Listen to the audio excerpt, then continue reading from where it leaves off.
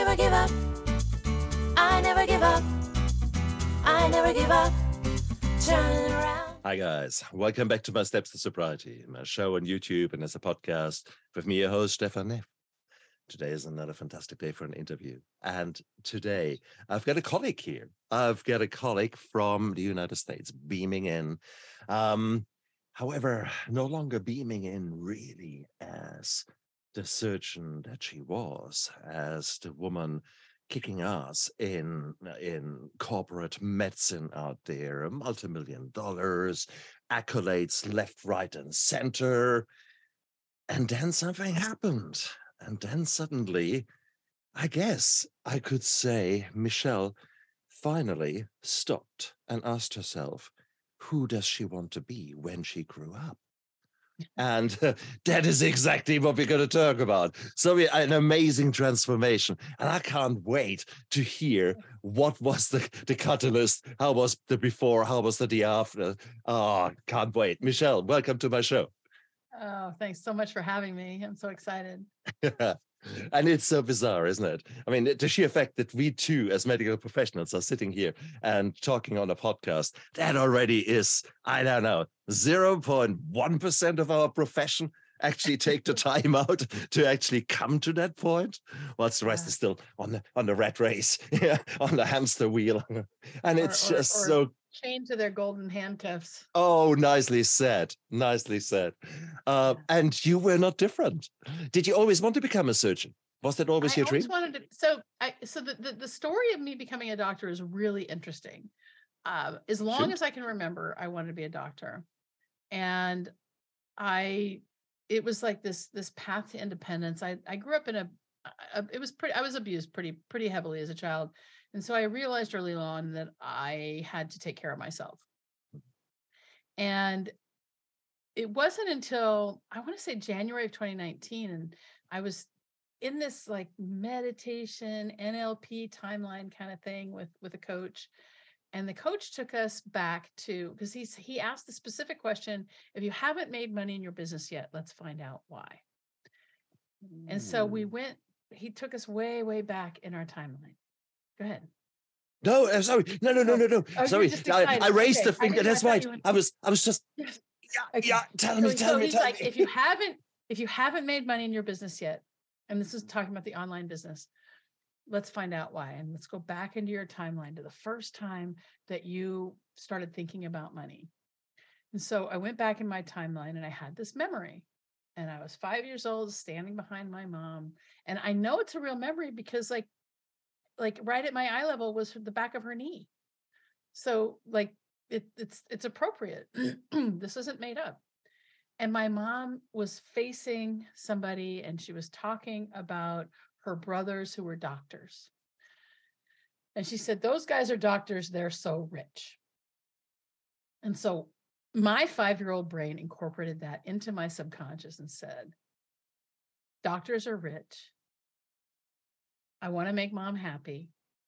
The only way to make money is to be a doctor. And that's how I'm going to make my mom happy because she wants money. Now that program ran in my brain until I entered medical school at age 31. I tried other things and I still couldn't do it. I had to go to medical school. I graduated surgical residency at the age of 40 and I worked as a surgeon until 55.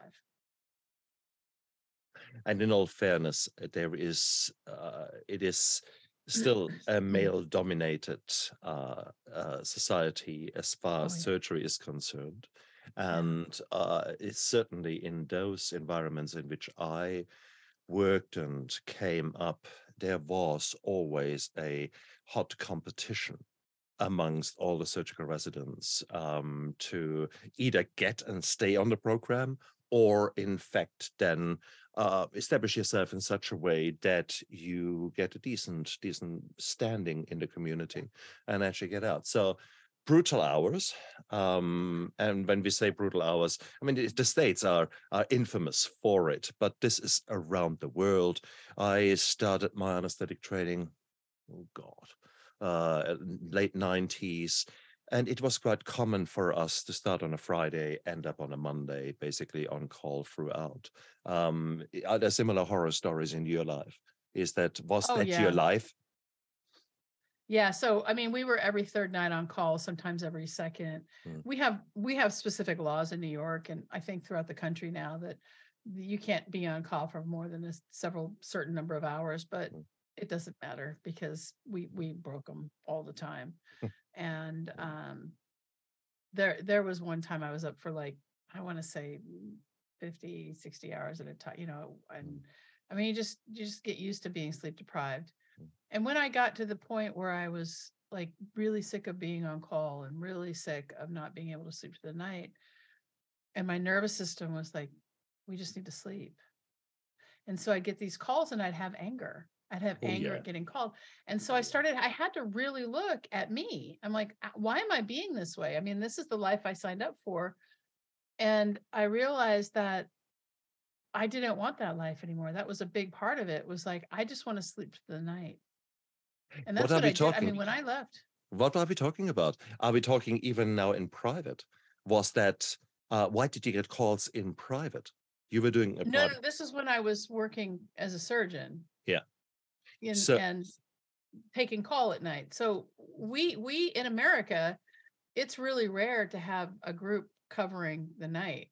We yeah. had to cover our own stuff at our own ER. See, that's the interesting one. So I work now fully in private, and we don't do on calls because we are an elective surgery hospital. So it's Yeah. basically all my colleagues. We are rocking up at 8 in the morning, kick ass until 5, 6, and we work for our money. No two ways around it. But then we have got a very good setup. We are still on call for our patients, but because well, we are doing a decent job, and we have got nurses trained. Hey, Yeah. it is actually a very beautiful life. Whilst at 3 o'clock in the morning, cesarean section, and then the 4 o'clock and the 5 o'clock, etc. Oh my God, that was 2 a.m. burnt. appendectomy. Yeah. Exactly. Yeah. So I got to a point where I just didn't. I mean, I like doing emergency surgery. That's my forte. I love it. Right. I didn't love trauma, but I love doing emergencies. And because there's just not a whole lot that can happen that I don't know what to do about with. Like, I don't like trauma because I don't want to deal with a fractured, like, pancreas or something. Yeah. But like, what are the emergencies in the belly? I mean, it's like, it's going to be a ruptured colon, or it's going to be a perforated stomach, viscous or something, or it's going to be a gallbladder. I mean, there's just common things are common. Mm. And so I really liked the certainty of it, even though there was a lot of uncertainty. The biggest uncertainty was like when they would call us. And so what I tried to do was replace myself. And so I hired 4 surgeons.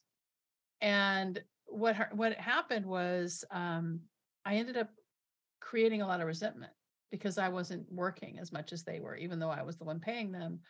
And somehow in my leadership style, I would create a lot of resentment.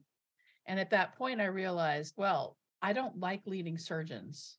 And so I thought, well, let me take one of my surgeons and make him the medical director. And then that'll give me a little bit more, Yeah. a break from like the resentment and the anger that was coming off of my staff.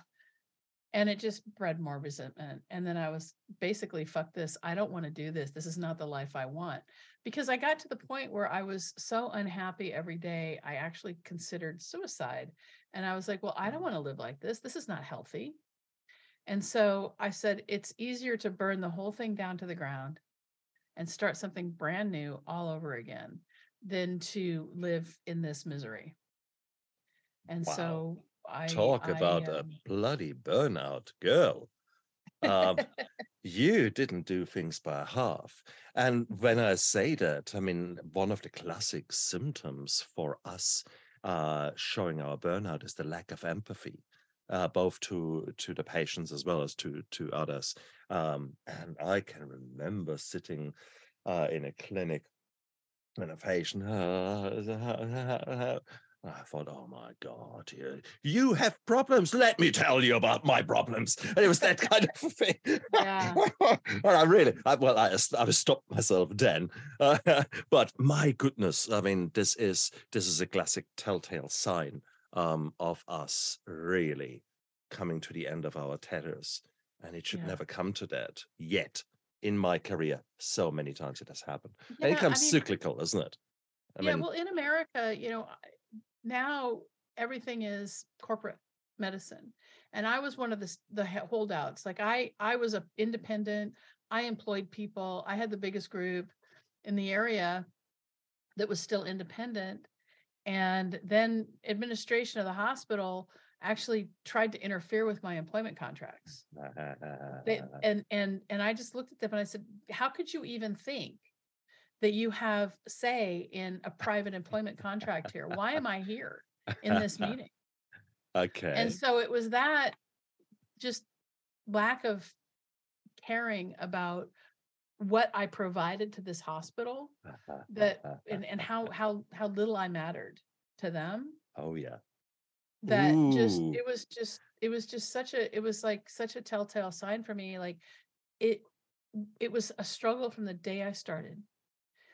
And I left without any, they didn't thank me. They didn't, and I, I'd given the hospital a lot of money and they just didn't care.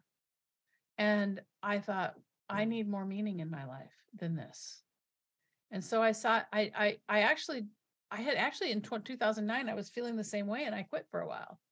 And I did some locums and then they asked me to come back. So I went back and it, it was never my calling. See, that's the thing I'm trying to say. I had this belief at age 5 and I wanted to please my mom. And that program ran until 2019 when I recognized it. And then it still took me another couple years to undo it after that. And am I a doctor? Yes, I'll always be a doctor. But do I have to be a doctor to make money? Do I have to work in medicine to make money? No. And that was the undoing of the belief that I had to work on. And it's just a testament to the fact that we create so many strong beliefs in our childhood that we just think are normal, that we don't even know what they are. Like I had no idea I'd created this belief. I had no idea, why was I so strongly drawn to medicine? Now, I don't regret any of it, right? But it just wasn't my calling. I had always been really more called to psychology. I love the brain and trying to figure out how the brain works and motivation and change and all these things. And that was always something I was interested in. But I was able to really focus and make things happen for me as a single parent when I was in medical school and then residency. So I got through that and I built this practice and I figured out how to make a lot of money and then I was able to leave it. So, listen, I made money. Hi, Mom. And now as I kind of have evolved into a different person and realized that it really is about what I choose to think about things, that mindset is really the key to everything. Then I started working with women in menopause. Okay. And I was like, menopause is such a hard time for us as women. It's like another puberty and it comes on so suddenly and we don't know what to do. And so I started like reaching out to women in menopause and then realized that I was attracting people who were nothing like me. They were housewives or a chronic pain and they just wanted to complain a lot and get medical questions answered. And I'm like, well, menopause is not a medical condition. So let's just reframe menopause. And so I said, okay, let me work with people who are already high achievers, but know that something's off in their life. And again, in life, you get your habits. So how can I help you like go after that dream that you let go when you were in your 20s because all you were doing was taking care of the people in your life, because that's what we do as women. That's what we're expected to do. And so now I've got a program called Launch Your Life, and it really is, how to create your ideal life one habit at a time. And one way that you can work with me is to get into my 28-day challenge, which I do at the beginning of every month. And it's just 4 habits to get on top of your weight, because women in menopause gain weight in the middle, and we don't want to admit that it's our behavior, but it is. Sometimes it's hormonal, but mostly it's our behavior. And so I start with 4 simple habits, And then we move from there into the Launch Your Life coaching program if you want to stay and help you build your life one small habit at a time. And that's exactly the way to go, isn't it? These habits and dealing with the core beliefs. This is, I think, the key things to do. But most of us, we run away. And I've got a lifetime of running. So in my case, I became a holic early in my life. I became a workaholic first, because again, I both at school, I suddenly recognized that has got distinct advantages for me to be actually the best. And then for many other reasons, PTSD, the main thing in my life, which drove me to work, because when I was doing work, when I was learning, when I was doing whatever, I was focused and I didn't have to think about my emotions and my feelings and maybe my core beliefs. The sheer fact that core beliefs are riding me, that only came in my 40s that I figured that out. So I became a workaholic before I became an alcoholic. But still, I was escaping my reality. How did you escape? Because you noticed it yourself. There are these undercurrents there that made you unhappy. We hate to be unhappy. So how did you try to run away? What was your Wow. So it's really, I did a lot of traveling last year. right? And it's so funny. I didn't want to do another New York winter. And so February 15th last year, I drove to California from New York. Yeah. And it was really great because I spent a lot of time by myself, on the road drive. I mean, I really enjoyed the drive. And I went and stayed with my cousin in California. And I thought, oh yeah, I'll get out and I'll ride my bike and I'll run and stuff. And I got really depressed. I drank too much. I ate too much. I didn't move my body. And I was like, man, this is really true. In life, you get your habits. And so then again, in at the end of September and for the month of October and part of November, I went over to Europe. I'm like, yeah, I'm going to run every day. I'm going to do. I ate potato chips every day. I gained like 30 pounds. And I was like, wow, wherever you go, there you are. And Okay. Whoa. No. Too easy. Yes, you're right. You're right about everything you say. At the same token, here you have been burning the candles on both end and in the middle for years. Don't you think that your body was actually saying, fuck that. I need to sleep. I need to crash. I need I to. don't know. I mean, I was partying and, the thing is that there's something that happens with me, and that is there's a cycle. So if I eat food that I know is not good for me, okay, anything from a restaurant usually, it's stuff I haven't prepared, and that the reason for that is because of what the restaurants use. They use seed oils because they're odorless and tasteless and cheap, but they're not good for us, and they're definitely not good for me because what happens is they lead me into a depression. So if I eat fried foods or just about anything from a restaurant, because they make their salad dressings and everything with these seed oils, corn, canola, cottonseed, soy, safflower, sunflower, those are the worst ones. So I'll eat French fries or I'll eat chips or I'll eat whatever, and then I'll lose my motivation. And it's really interesting because it happened over and over and over. So I know this is a fact for me, maybe not for you, but it is for me. So I'll eat this food, and then in at least 2 weeks, I lose motivation. It takes a while because it's got to get through my system. And then I don't want to exercise. And when you haven't exercised for a while, that's when it's hardest to get started again. And so, okay, so that's what happened. That's what happened to me in California. That's what happened to me in England. I take that. But let's rewind 5 years. That is, you can't be that kick-ass type A personality all the time. I tried, it doesn't work. So I did the 16 hours and then I needed to decompress, and I used alcohol to do so. What did you do to decompress? So I'm a TV watcher. So if I need to numb out, I'll watch TV for hours. That's one thing I'll do. And I've kind of taken to, there's certain shows I can only watch if I'm like on my bike. So there is a bit of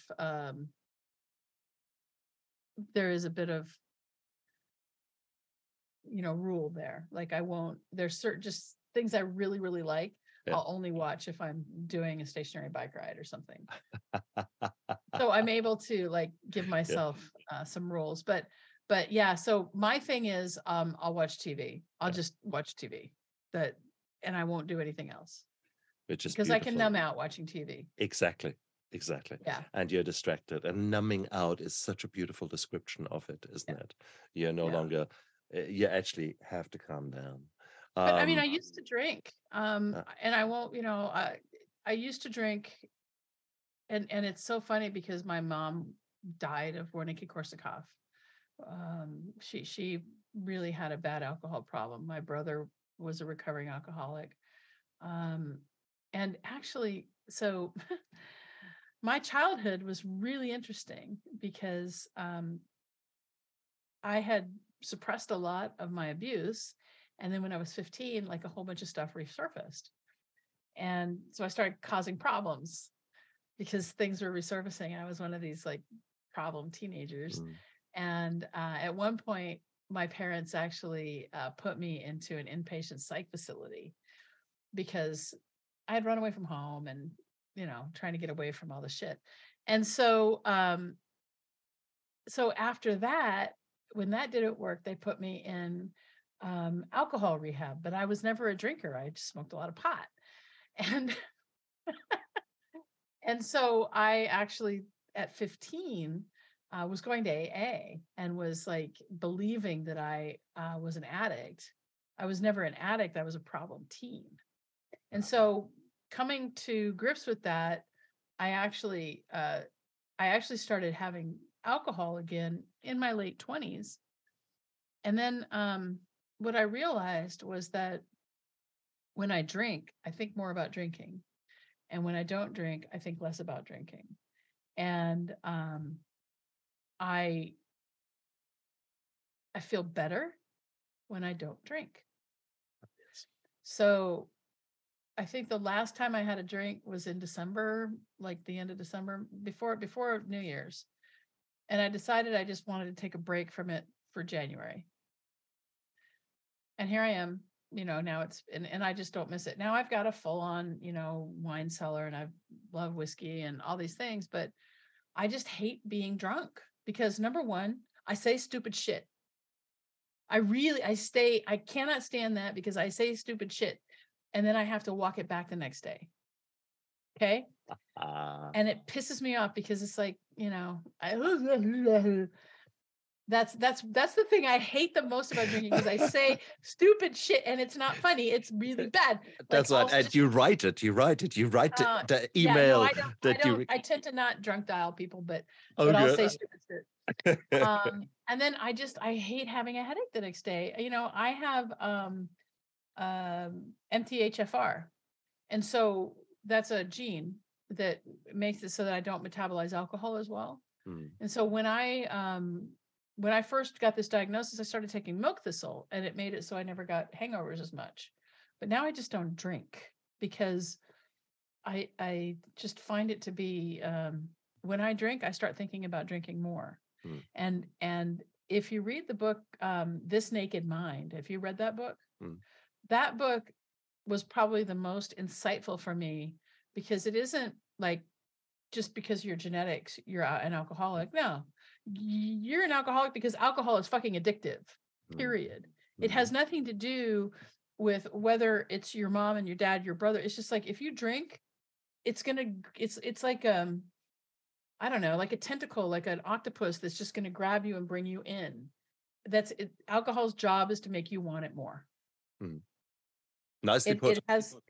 It has nothing to do with your genetics or anything else. When you drink, you want to drink more. So it's easier to just not drink at all. Having said that, there is a distinct superpower that I have got, and that is that my brain can kick out dopamine at an amazing level. Lucky. And I think, well, yeah, in the sense of it typically is linked to alcohol or is linked to other things. So my superpower is genetically predisposition. Having said that, you're so right in everything you said about the alcohol. It is alcohol gives us so many advantages at the start. And that's the reason that we use it, because it numbs your inhibitions. It makes you maybe a bit more outgoing. And many people who really end up quite nasty with the alcohol, they have got a lot of trauma. They are actually quite Yeah. shy. That was my Um, mom. exactly, She and was a nasty drunk. it is Yeah. 100%. So and that's when actually the magic starts. Once you either yourself or with the help of others or with the help of a rehab program, you come off that drug. And Yeah. that and then allows you to start addressing all the other shit that has happened in your life and that maybe you have been contributing to. Now you can actually address that. And that is so hard when you're still drinking. I Yeah. remember Well, for years I've got beautiful self-help books, walls covered with self-help books. And typically I was drinking them with a Chardonnay in my hand. I thought, oh, that's a mm, good idea. I will do that. Yeah, right, as if you would. So now you were about to say. yeah, I was gonna say that I can sorry. Oh, sorry. I No, walked it's you okay. over It the went out mouth. of my head. But it's really funny because we think that alcohol makes us more fun. But go to a party and intentionally don't drink. And you can see people devolve. It's not does not make you more fun. It makes you sloppy. Very true. Very, You very, know, I very mean, true. and that's the thing. Like, I met a guy in England, and we were talking about cognac. I really happen to like cognac and cognac in a warm glass, and we were talking about. He says, "Yeah, I haven't had a drink in 6 weeks, or maybe 6 months or something." And I said, "Well, how are you feeling?" He says, "It's boring." And I'm thinking this guy's going to go back to drinking soon, because if it's boring, then because I find that when I'm not drinking, life has more color. It's easier for me to feel motivated about things. It's just um, alcohol is like the worst depressant, and it comes in. The problem is it is the only drug. Well, that and nicotine that we just constantly push as an okay thing to do in stress. And you see it, like, it's really funny. Like, there's this one show that I watched. I think it was about robots. It was a Russian show on Netflix about robots. And every time somebody was stressed, they were pouring themselves, 3 fingers of something. And it made me think, gosh, I guess that's what you're supposed to do when you're stressed out. Now I'm 50 something years old and I was thinking that. And I thought, man, if that's what I think, what are we telling children? That drinking is okay when you're stressed. Exactly. Why So not go, like, hit the punching bag, or go out for a run, or talk. you are right, 100% true. But this is, you say, we tell ourselves. I would go one step further, that there is actually a multi-trillion-dollar industry out there who employs very clever people to make you think that you should behave like that. Yeah, Lovely it's stud. just so socially acceptable and Mm, pushed. I would challenge anyone to find a mainstream movie coming out of mm. America that does not have drinking and alcohol in it. If you look at streaming, I mean, and smoking, sorry. if you look at streaming services, there was a beautiful study done 2, 3 years ago now, in which they watched 1,000 hours of the most commonly watched shows, regardless what they were, and analyzed how much alcohol was being drunk, how often Mm. was displayed, etc.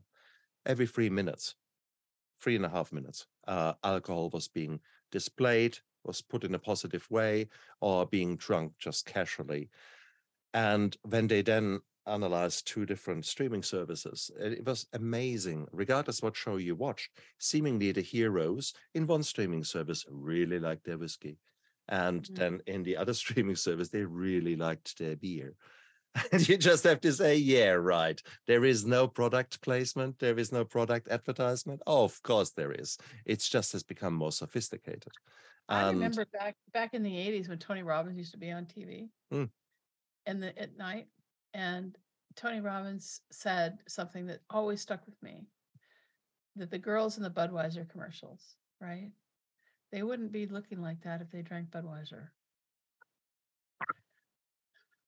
woo, very nice. Very nice. And we forget it. We just forget, that because like look, we're watching TV. It doesn't matter now. Okay. So you're watching streaming services, you're not watching commercial TV anymore, right? But they're still bombarding you with commercials. Like, what are they eating? They're eating chips, and they're eating popcorn, and they're eating pizza and mac and cheese and all the things that are not good for you. That you can't have the body you desire if that's what you're choosing to put in your mouth. 100%.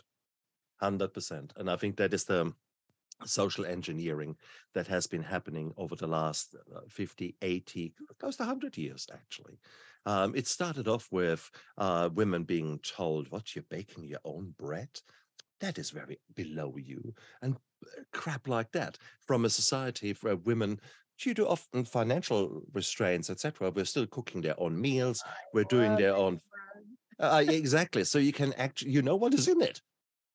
How can a chip have 17 ingredients? Okay, so if you look at actually what is on the back of your food, the nutrition labels, my goodness. Okay, so that is how we have changed as a society and have let that happen. This is all marketing. This is all making money out of you buying shit and eating said shit. And then wondering why our rate of diabetes, why our rate of cardiovascular disease is going through the roof.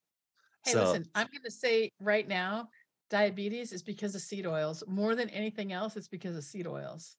We started using seed oils in the, as soon as they were manufactured. Think about when Crisco was manufactured, and you can see diabetes. It's not just sugar, but it's seed oils. They're poison. It's a good.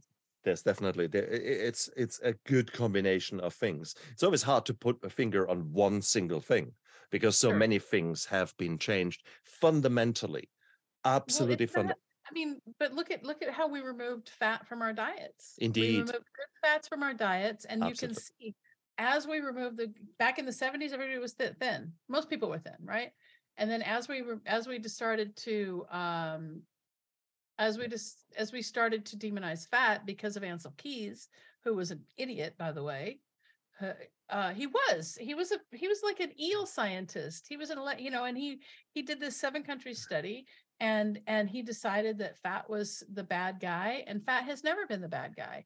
It's these manufactured fats, these fats that come from plastic. Exactly. Any of these vegetable oils we were just talking about, the soy, safflower, sunflower, corn, canola, cottonseed.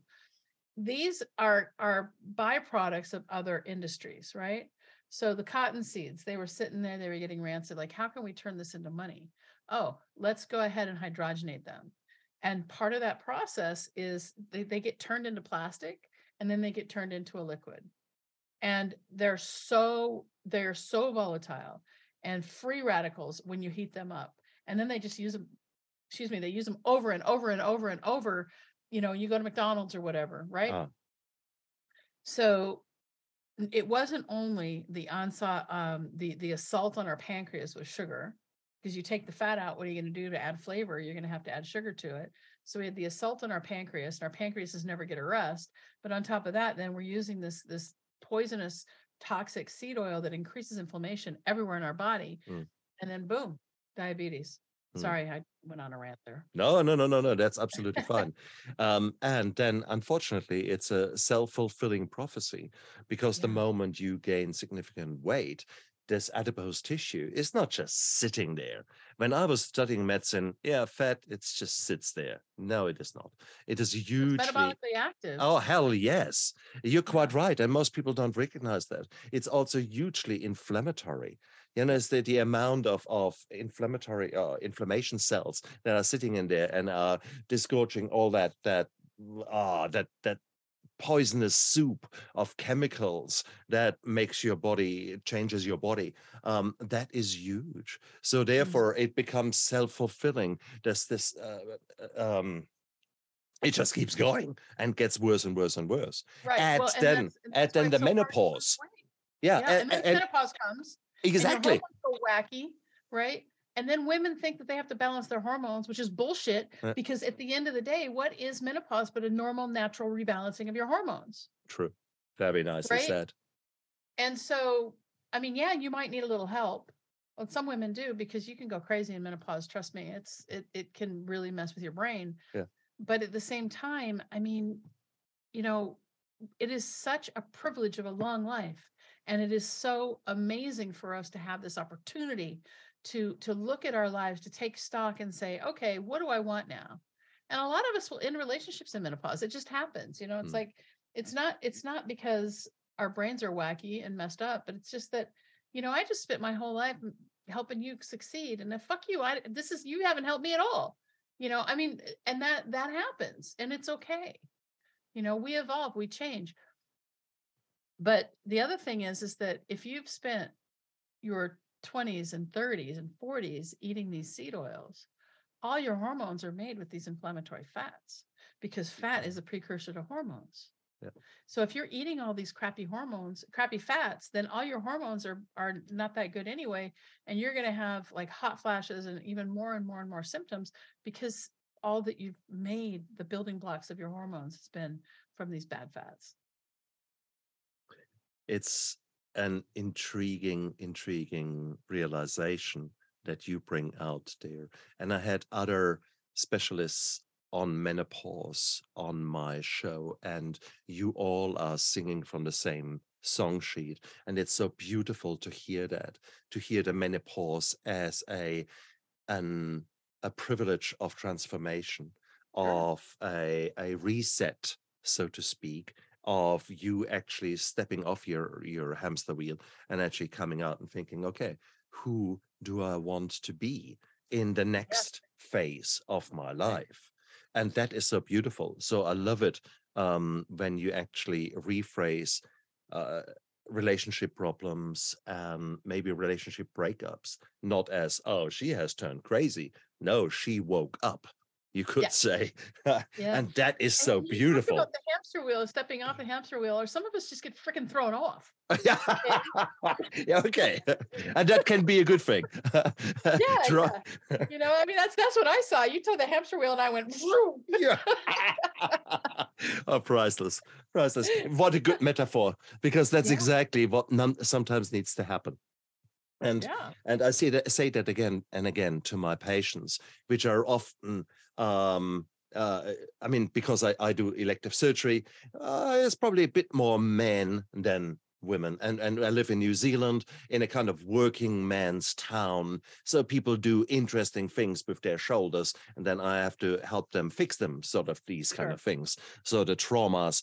And these guys have not stopped working, because that's how they define themselves, as the breadwinners, as the active guys. And then suddenly they have their shoulder operation. They're going to be 6 weeks in a sling. Then they're going to be 6 weeks learning how to use that arm again.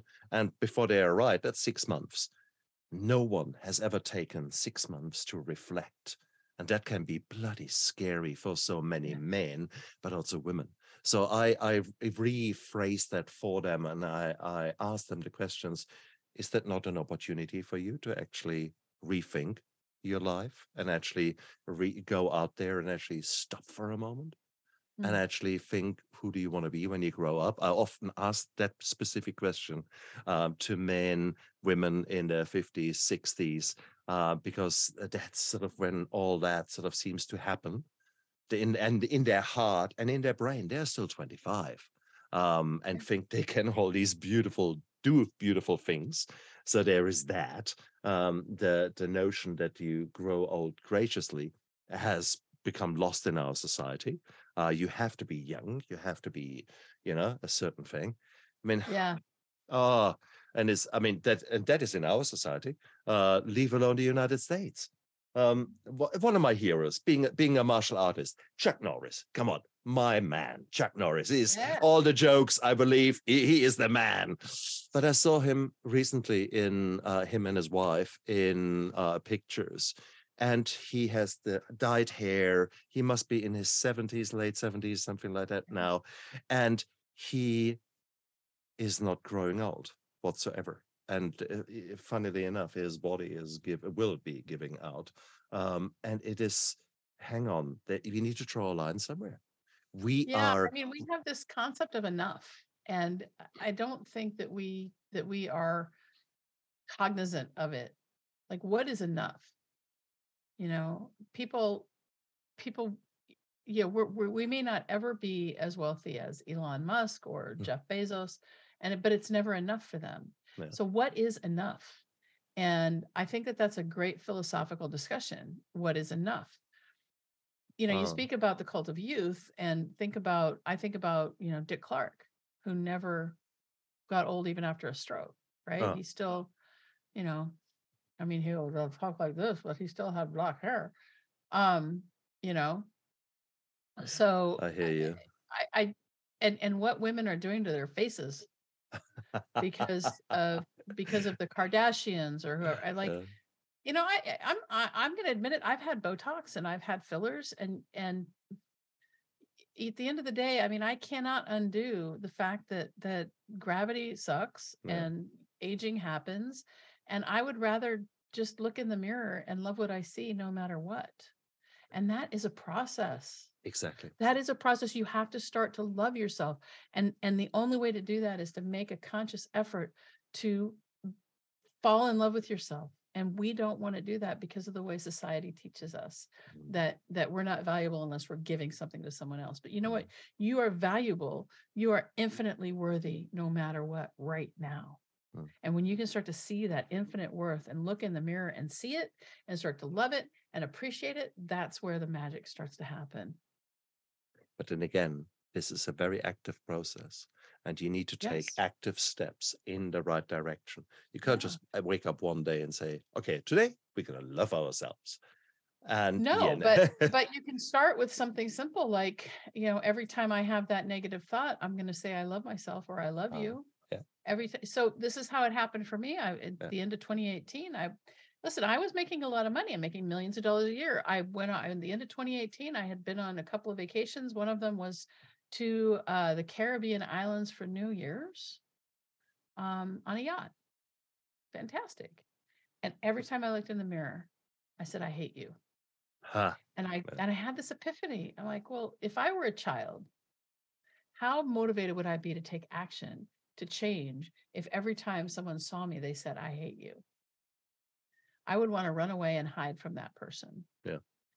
And so I made a decision to say, even if my instinct was, I hate you, I hate this fat body, I hate, whatever, I'm going to look in the mirror and I'm going to say, I love you.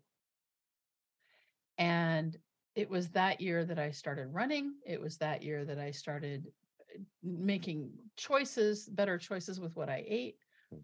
And it was probably running that saved my life, because I would run and I would say, I love myself, I love myself, I love myself, I love myself. And it was my mantra as I ran. How cool is that? And it was that year when, like, some of the suicidal thoughts were coming. And instead of like entertaining them, it was back to, I love myself, I love myself, I love myself. Beautiful, beautiful. And again, you took active steps. You actually worked on it. And I strongly, strongly believe every single day we have got choices, millions of them. We are not even aware of them. And every single choice either leads us to a life that we really, really want and love and deserve, I say, or leads us away from it. And every single thing, it is not one thing will make the difference, but it's the many little things. So if you actually choose to get up in the morning and put a decent face on as a woman, as a man, Yep. and actually look after yourself and have a breakfast that is healthy, well, you have already done several things there that actually make you feel good. And that's Hmm. beautiful. I this morning got up and I was a bit grumpy, but I knew I had a show and I wanted to show up. Now, 80% of success is showing up. But Yep. also, I know I always feel good after a show because I've got the privilege of talking to people like you.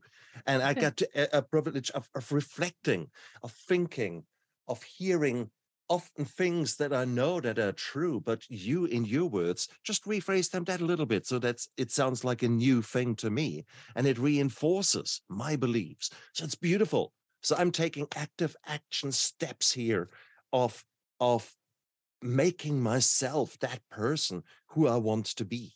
It doesn't Yeah. happen naturally. And you can say how many times I love you, I love you. It's all good. If you don't take action, like you with the running or with Yeah. having a nice breakfast that you do, maybe making yourself a gluten-free toast, if you like your toast, have some avocado on it, and then maybe some whatever else. You know, every single step in that process, the sheer fact that you made it yourself, you showed yourself the love. You Yeah. treated yourself. You made yourself special. That is how we need to learn to look after ourselves. And I think that is where a coach like you comes in, where you actually say, hey, look, there are so many ways how you can rephrase and relook at the things in your daily life to actually make them worthwhile, to make your life worthwhile living. And Yeah. that is freedom. Yeah. That is where actually a smile creeps on my face. And I might not like my meal prep, and I might not like those, but the moment I do it, I actually say, "Oh, that feels good. Makes me feel good." Yeah. Well, I mean, that's the whole thing, right? Because when you know that what you put in your mouth is 90% of how you're going to feel for the Mm, next couple of weeks, yeah, you can start to make choices. hell The yeah. thing I teach inside my 28-day challenge is before you before you put something in your mouth, just pause and ask yourself, is this something I really, really want right now? And that's hard to do in the moment because, Mm, again, our future selves are far away. We view our future selves as not us, but oh, as an other. yeah. And so, what we have to do, it's an active practice. We have to bring that future self and start to embody that future self now. Like, if Mm, I were that person, what would I do? If I love myself completely and wholly, what would my choice be? Would I allow my child to do this? I like to tell people who have children, can you love yourself in the same way you love your children? Can you show that much compassion, that much grace, that much care, that much love, mm, that much empathy? Right now, not everyone has children, but we love animals. We love, there's a lot of ways to look at it. I If you love truly that. loved yourself the way that you love your children, would you talk to yourself that way? Who, and this is how you start to change those patterns. Mm, But it's a practice, it's active, you have to stay with it, and it mm, takes time, right? But it took you time to get here. mm, And your brain, all it wants to do is think the same thoughts over and over and over again, but you mm, have control of the brain and you get to choose what to think. mm. And so for me, like with the I hate you in the mirror, that was my trigger. I set a line and I said, this is my trigger. When I look in the mirror, I'm going to say I love you no matter what the first thought is that comes into my head. I'm going to say I Beautiful, love you. beautiful, And that beautiful. made a big difference in my life. And it sounds like utopia for so many women if there are in the darkness, and not just women, guys. Mm. You just because Everyone you've has got body dysmorphia. hell Everyone does. yes, just because you've got a Y chromosome, come on, no, no, no, no, Yeah. just take that shit away. It is, Yeah. and it doesn't matter if you're non-binary. It's the same things over and over. Yeah. The same Yeah. principles apply. Okay, so don't get hung up on labels.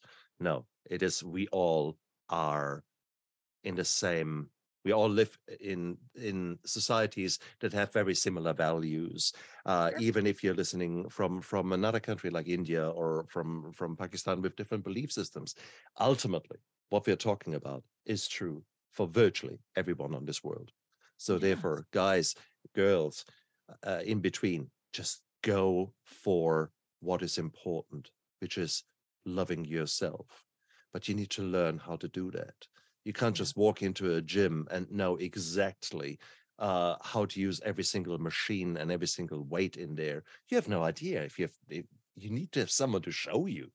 And I think Yeah. that's the same. That's where a life coach comes in and gives you the assistance. He or she might guide you towards certain goals, but it is a journey. And on that journey, you will meet other people. There might be some trauma that your coach might not be wanting to address or is able to address. You might need maybe a family physician, a GP, to help with some medical problems, maybe a psychiatrist to help with some really dark mental problems, etc. There's so many. So create a power team. But if you have no idea where to start, I think a life coach is a bloody good start. Yeah. So, What's really interesting is that I'm learning some techniques now that don't even require you to tell me what the issue is. I don't have to know. I can just tell you to bring it to your mind. oh, And then we can meet with a wise guide. And because really, at the end of the day, everything you need is inside of you. oh, So if I can direct you to that guide, yeah. there is no stopping your healing, your whatever. Maybe you don't need to be healed. Maybe you just need to move on. I don't know. Yes. Yes. There's I think that we have these experiences, these traumas, life, you could say, if you're jaded like me, you could say that life is a series of traumas and you just got to get over it, right? Mm, And I had I can't even mention how many traumas I had. So many mm, people that tried to break me when I was a child. And I was always the type to get back up. And my brain was so awesome because it made me forget a whole year of my life yeah. so that I don't have to relive that trauma anymore, which is, that's pretty awesome, right? But at the same time, we have the option of letting life happen to us, victim, letting life come through us, or creating our lives. Mhm. And it's a process. First you recognize that maybe you're being a victim. And then you say, I don't want that. So then you're like, okay, I want to have life flow through me. Great.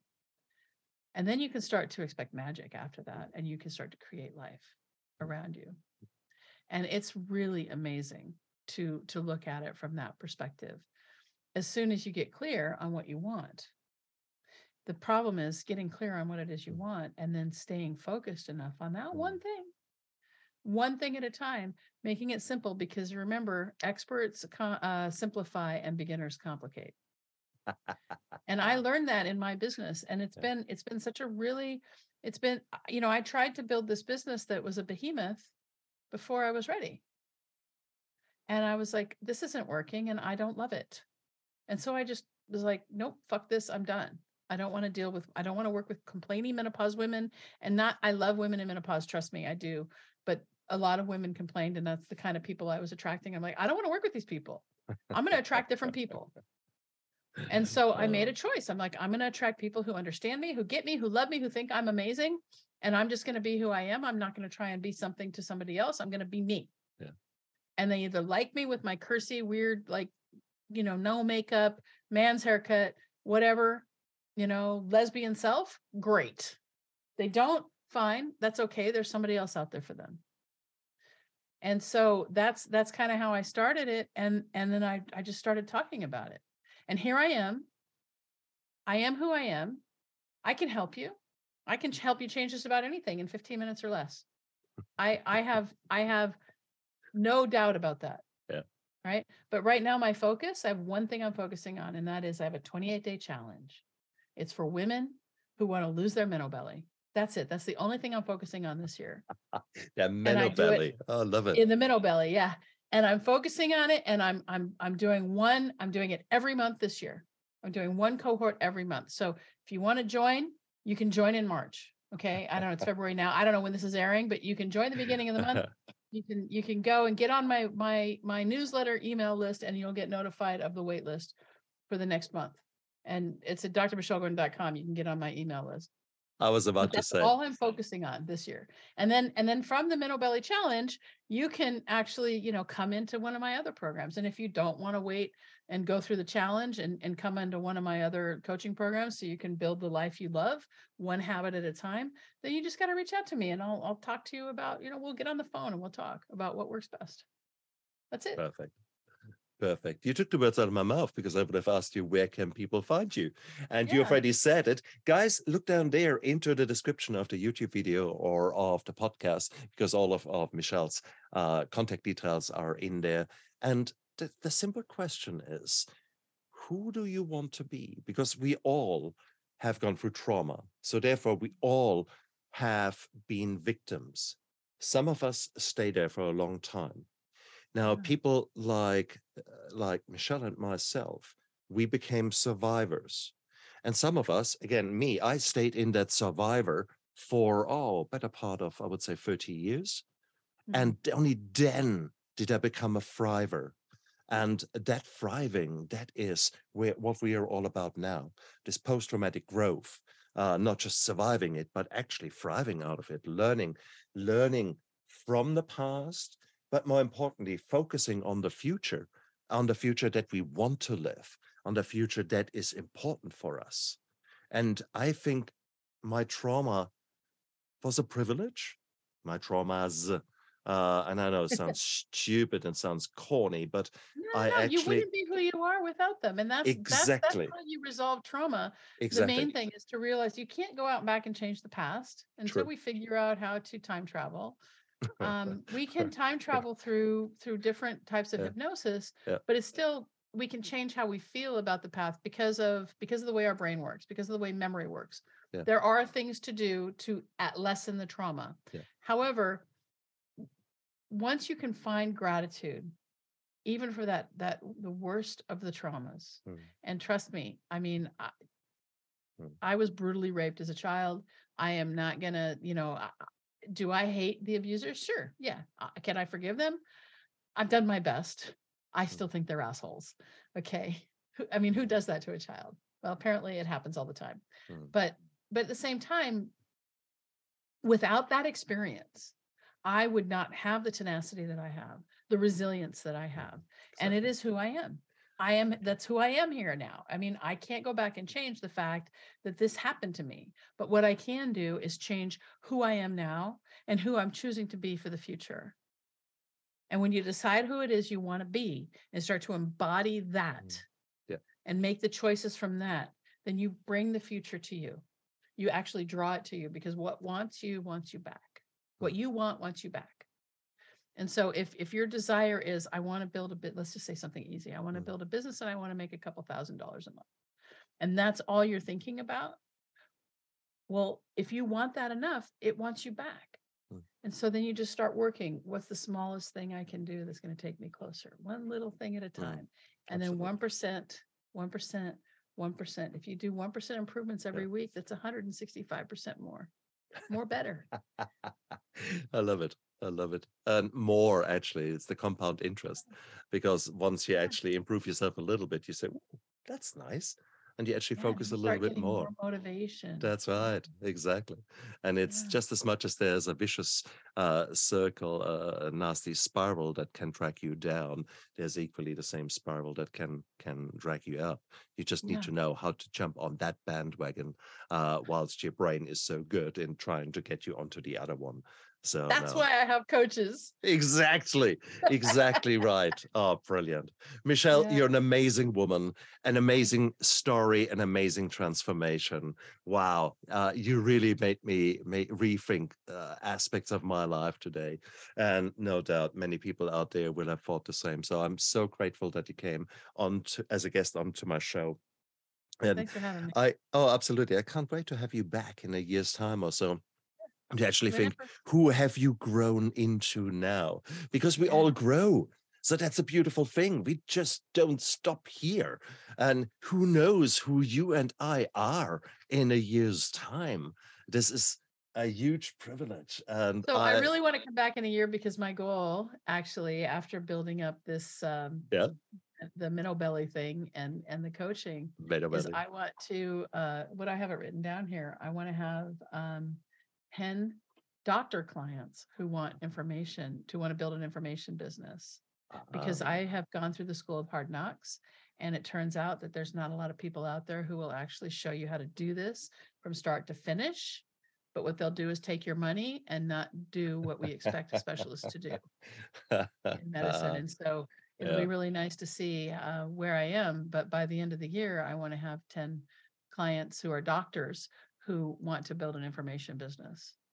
And how beautiful would that be? Because we can then be the catalysts for others, and we can be the transformers. We can help others to actually become those people. And that is the snowball effect. We can't, the world is a heap of shit in the moment and really needs help. We see that every generation. I mean, oh, true. No. My point is, however your outlook is on the world, and really the last 3 years I know no one who has had an easy life in the last 3 years. Yet, again, are you a victim? Are you a survivor? Or are you a thriver? And the way you need to start is with self-love and with modeling, looking after yourself. And with that, suddenly you create an influence on those people immediately around you, your family. So you model actually to your children how to build resilience by looking after yourself, those kind of things. So you are changing the world. One little choice, one little action at a time. So you're not powerless, you're not helpless. No, you're taking control. You're in the driver's seat in all the good ways. And we keep forgetting that. So there's so many good reasons why I want you to come onto this journey with Michelle and me, because we are out there and we try to be trendsetters, because we have seen what happens when you actually change your behavior, when you got your shit together. And that's beautiful. Michelle, you're an amazing woman. So thank you again so much for your time. Hey, that was brilliant. Thanks so much for having me. And you out there, look after yourself and live with passion. Okay? Bye. Bye. I never give up. I never give up. I never give up. Turn around.